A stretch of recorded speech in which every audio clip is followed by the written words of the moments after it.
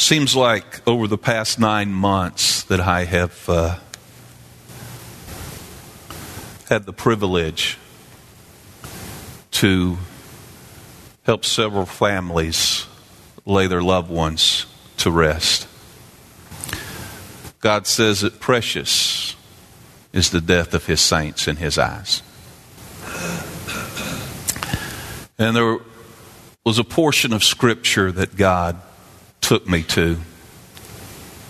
And as of late, I've had the Holy Spirit just kind of dealing with me and just some things that maybe others have said. And I just felt like that I really need to share some stuff with you this morning. I think that it would be a grave mistake by me to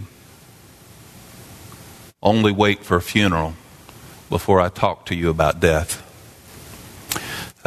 So we're going to go to Ecclesiastes this morning, Ecclesiastes chapter 7. I'm going to read to you verses 1 through 4, and then I'm going to read the first portion of verse 8a, to you this morning. I'm going to read out of the New Living Translation.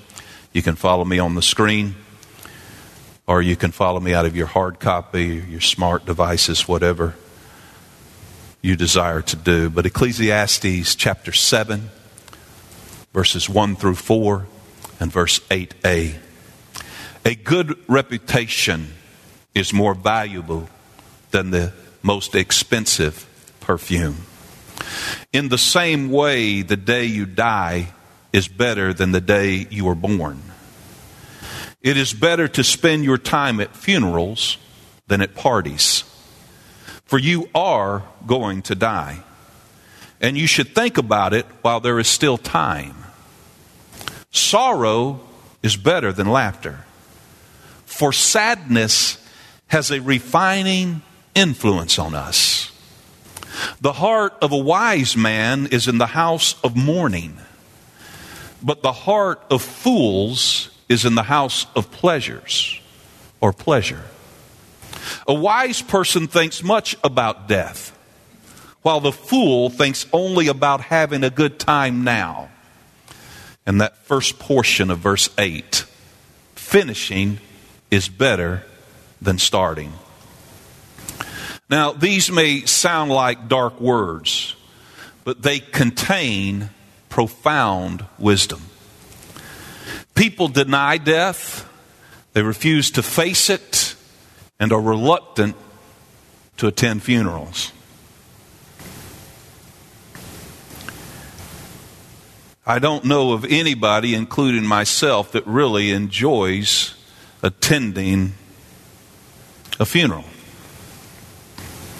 You see, we often view life as God's greatest gift, and we regard death as the worst that could happen.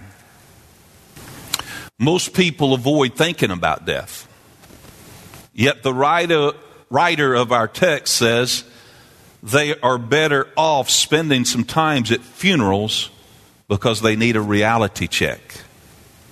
Anybody ever do a reality check every once in a while?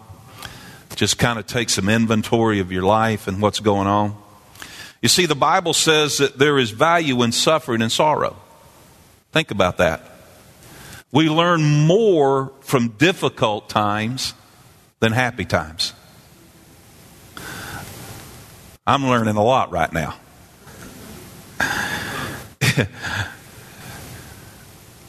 I'm going for my master's. No, I'm going for my doctorates on this one.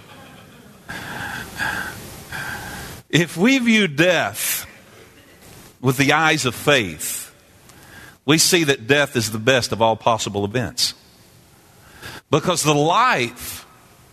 this life is just a mere rehearsal. We're just practicing for the life to come. Heaven is real and it is glorious. And this is why the day of our departure is better than the day of our birth.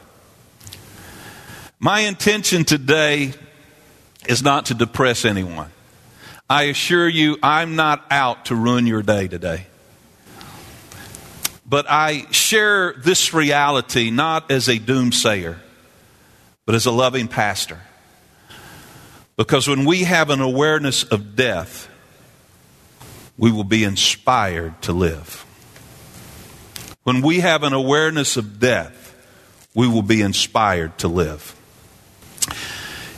In the 7 and 1, the first part of verse 1 here, there's a play on words in the text. It says, a good reputation is better than the most expensive perfume, or with me, cologne. With you, Richard, cologne. You don't wear perfume, do you, Richard? Okay. Though perfume may help us be attractive, a good reputation is better. The character of one's reputation is more valuable and enduring than the sin of perfume. A good man can live beyond the grave, but the sin of perfume doesn't last. It's temporary. I remember preparing, and it was kind of ironic because I was just happened to be at a funeral, and I was signing the guest book, and a young man came in while I was standing there at the guest book signing it, and he said, "Man, you smell good." He said, "What is that, 212? And I said, "Yeah." I said, my children keep me up to date on the latest fashions and cologne. And I walked away from there knowing what I was going to be speaking, and I thought, because I had known this young man for quite some time, he had been a part of the church at one time, had now moved on in his life and really struggling with some stuff. And I thought to myself, I hope my name and my character, the reputation that I have displayed and lived before this young man, I hope it lasts longer than the scent that was displayed by my cologne. And that should be our attitude. That should be our thought as we live out our life. Solomon concludes verse 1 by saying, "And the day of one's death is better than the day of one's birth." There are 2 days in our lives where our name is prominent. The day we receive our name at birth, and the day our name appears in the obituary column. What happens between those 2 days determines whether our name is a lovely ointment or a foul stench. You see, Solomon here, the preacher, is not buying into the philosophy of despair. If that were true, he wouldn't tell us 8 times in this book to enjoy life. Enjoy life. Enjoy life. Enjoy life. Enjoy life. Enjoy life. Enjoy life. Enjoy life. 8 times the preacher tells us enjoy life. Ecclesiastes says that we must neither be hesitant to talk about death nor scoff about it. Rather, we should talk about it forthrightly, straightforward, for it is the inevitable prospect we all face, and its effects are going to be devastating if we are unprepared.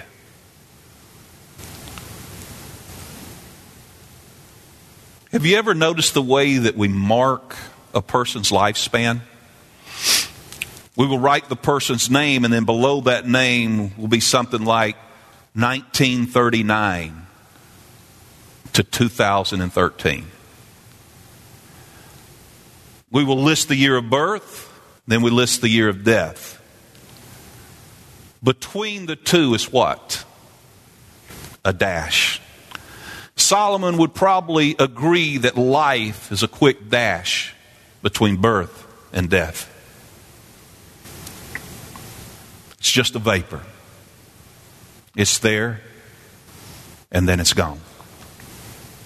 And all we ever do on earth, all the influence we ever garden, all the reputation that we ever build is summarized in a simple line between 1 year and another.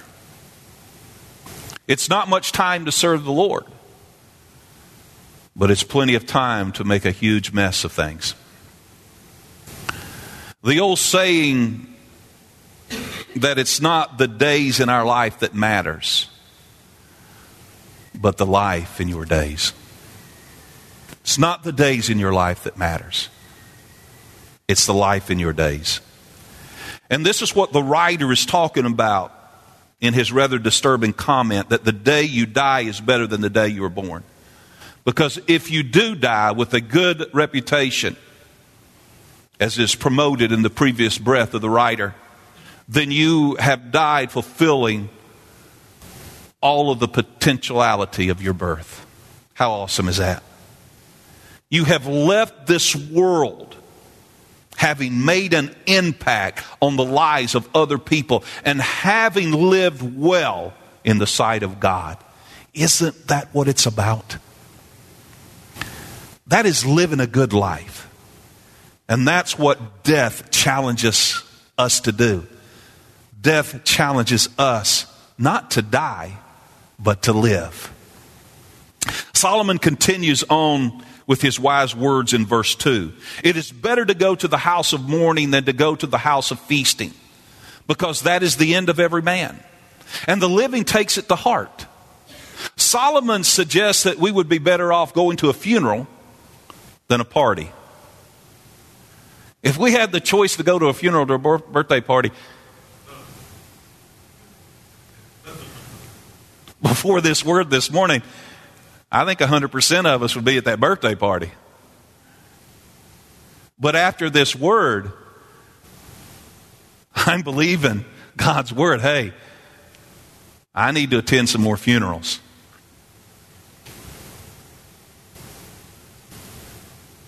Just not my own.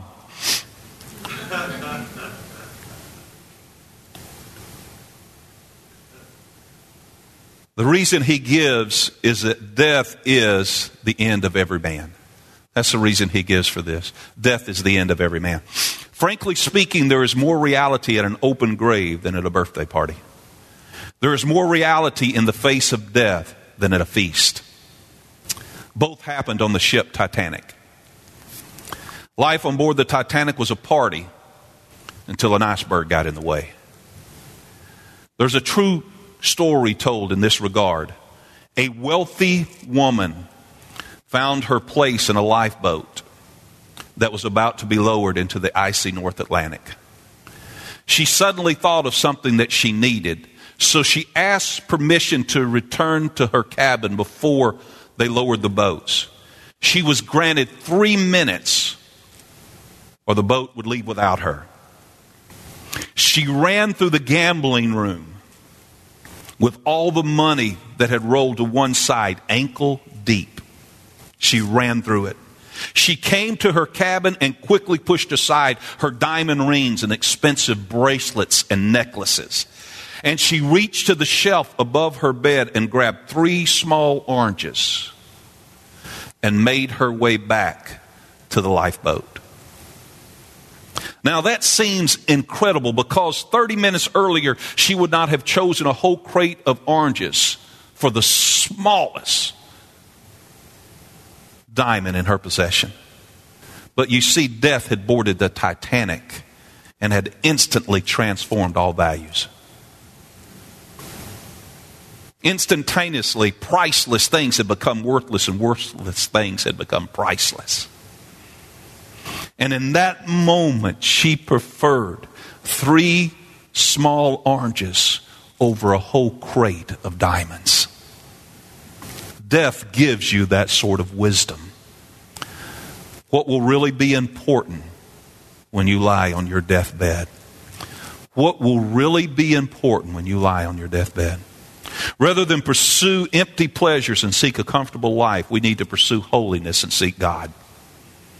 If we reach the end of our days with faith and a good reputation, it shows that we know the true value of things. This body is not a home. It's more like a hotel, a place where we dwell only briefly. Solomon continues in verse 3 and 4, and he writes, "Sorrow is better than laughter, for when a face is sad, a heart may be happy. The mind of the wise is in the house of mourning, while the mind of fools is in the house of pleasure." Although most of us would prefer laughter and pleasure, Solomon informs us that there are benefits to sorrow and mourning. This life is full of sadness and sorrow. Yet life's difficulties have the potential to awaken the spiritual dimension in us.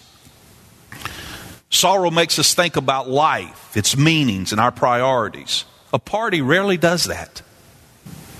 Sorrow and sufferings often brings one to God, while pleasure seldom does that. Even these sad times give us hope, peace, and strength. For there is a mellowing and a maturing that takes place in affliction and sorrow that cannot be attained any other way. Wow, what wisdom God had given to Solomon. What words of truth and life is being poured into us this morning. Solomon is not condemning happiness. Don't misinterpret what the writer is saying. God is not, through Solomon, condemning happiness. It's just the opposite. He is advocating an appropriate peace and contentment that is not based on temporal circumstances alone. Can you just imagine reading your own obituary? Alfred Nobel had that opportunity. Around the turn of the 20th century, Nobel's brother passed away. Alfred picked up the morning paper the next day to see what was written about his brother and was stunned to discover that it was his own obituary.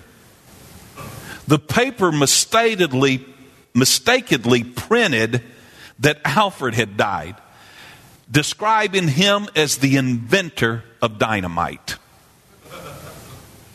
Nobel realized the legacy he was leaving was associated with death and destruction. Wow. Alfred had a second chance to rewrite his legacy. With input from friends, he decided to invest some of his wealth to honor those who furthered the cause of peace in the world. Today, many know Nobel invented dynamite, but he is better known for another of his creations, the Nobel Peace Prize. God is good at giving second chances. I think each and every one of us in this house this morning is getting a second chance. You see, you are going to leave a legacy. Your life will have a lasting impact. God has given you the capacity to think carefully about what will be left in the wake of your life and to live intentionally, to leave behind something eternally worthwhile. I want to challenge you this morning to create a eulogy that you would like offered at your funeral. First, write up your present eulogy. And at this point in my life, what would my wife say about me? What would my kids say about me? My coworkers, my neighbors, or most importantly, God.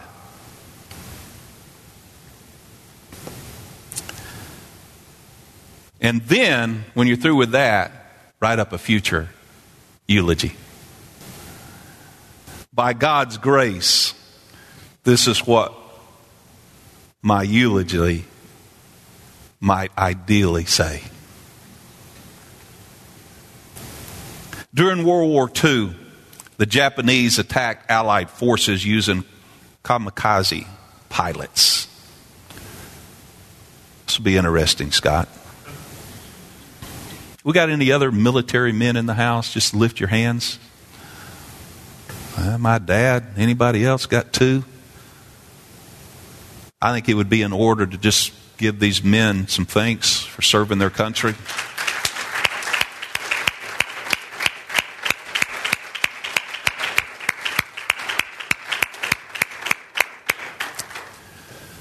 We have the freedom today to enter this building and do what we are doing because of these two and many, many, many, many, many, many others that have, are, and will serve.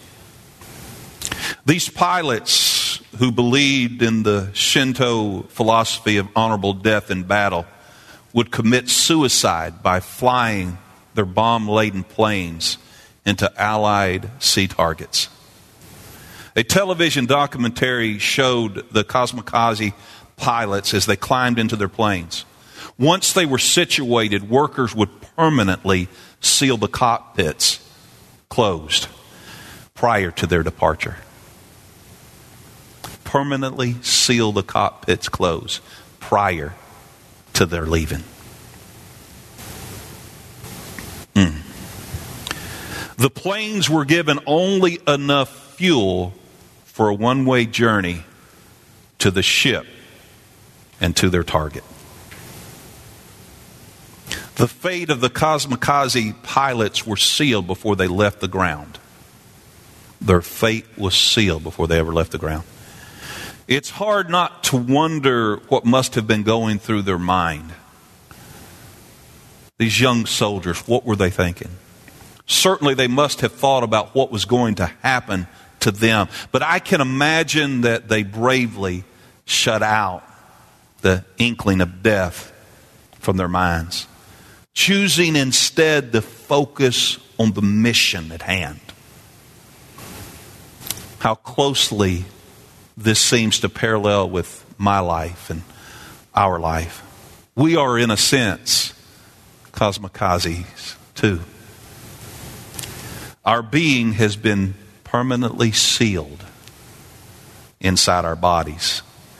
And we've only been given enough fuel to make it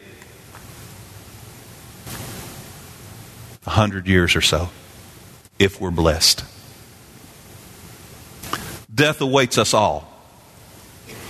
But we, perhaps like kamikaze pilots, choose not to think about it, but rather dismiss it.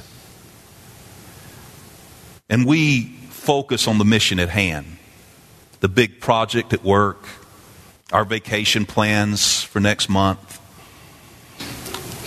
or in my case, tomorrow. The term paper due on Tuesday.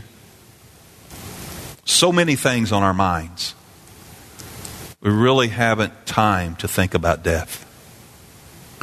And besides, who wants to think about it anyways? But failing to think about death usually means failing to think about life. And I want to close and leave this with you in the first portion of verse 8 there. Finishing is better than starting. Finishing is better than starting. This is a good quote to apply to life. Begin with the end in mind. Begin with the end in mind. The preacher, now seemingly advanced in years, has reflected back in Ecclesiastes all that he has done. And at the end of the day, the preacher says the end is better than the beginning. The comparison talks about what one puts into a task, and likewise the results of that task. He said that generally speaking, when one sets out to do something, he or she invests much time working towards a goal. And for that reason, the goal, when obtained, is most certainly better than when one started towards that goal. For Jesus, the beginning task was not easy, but its end result was glory. For the Christian life is full of challenges, but the Christian is called to run with perseverance. That is, not to take shortcuts and enduring hardships. at the end of the race, one will be rewarded for his or her faithfulness. The reward comes at the end of the race, not during the race, not before the race, but at the end of the race. Christians should heed the words of the preacher. No, the end is better than the beginning. Would you just bow your heads with me in this place for a moment?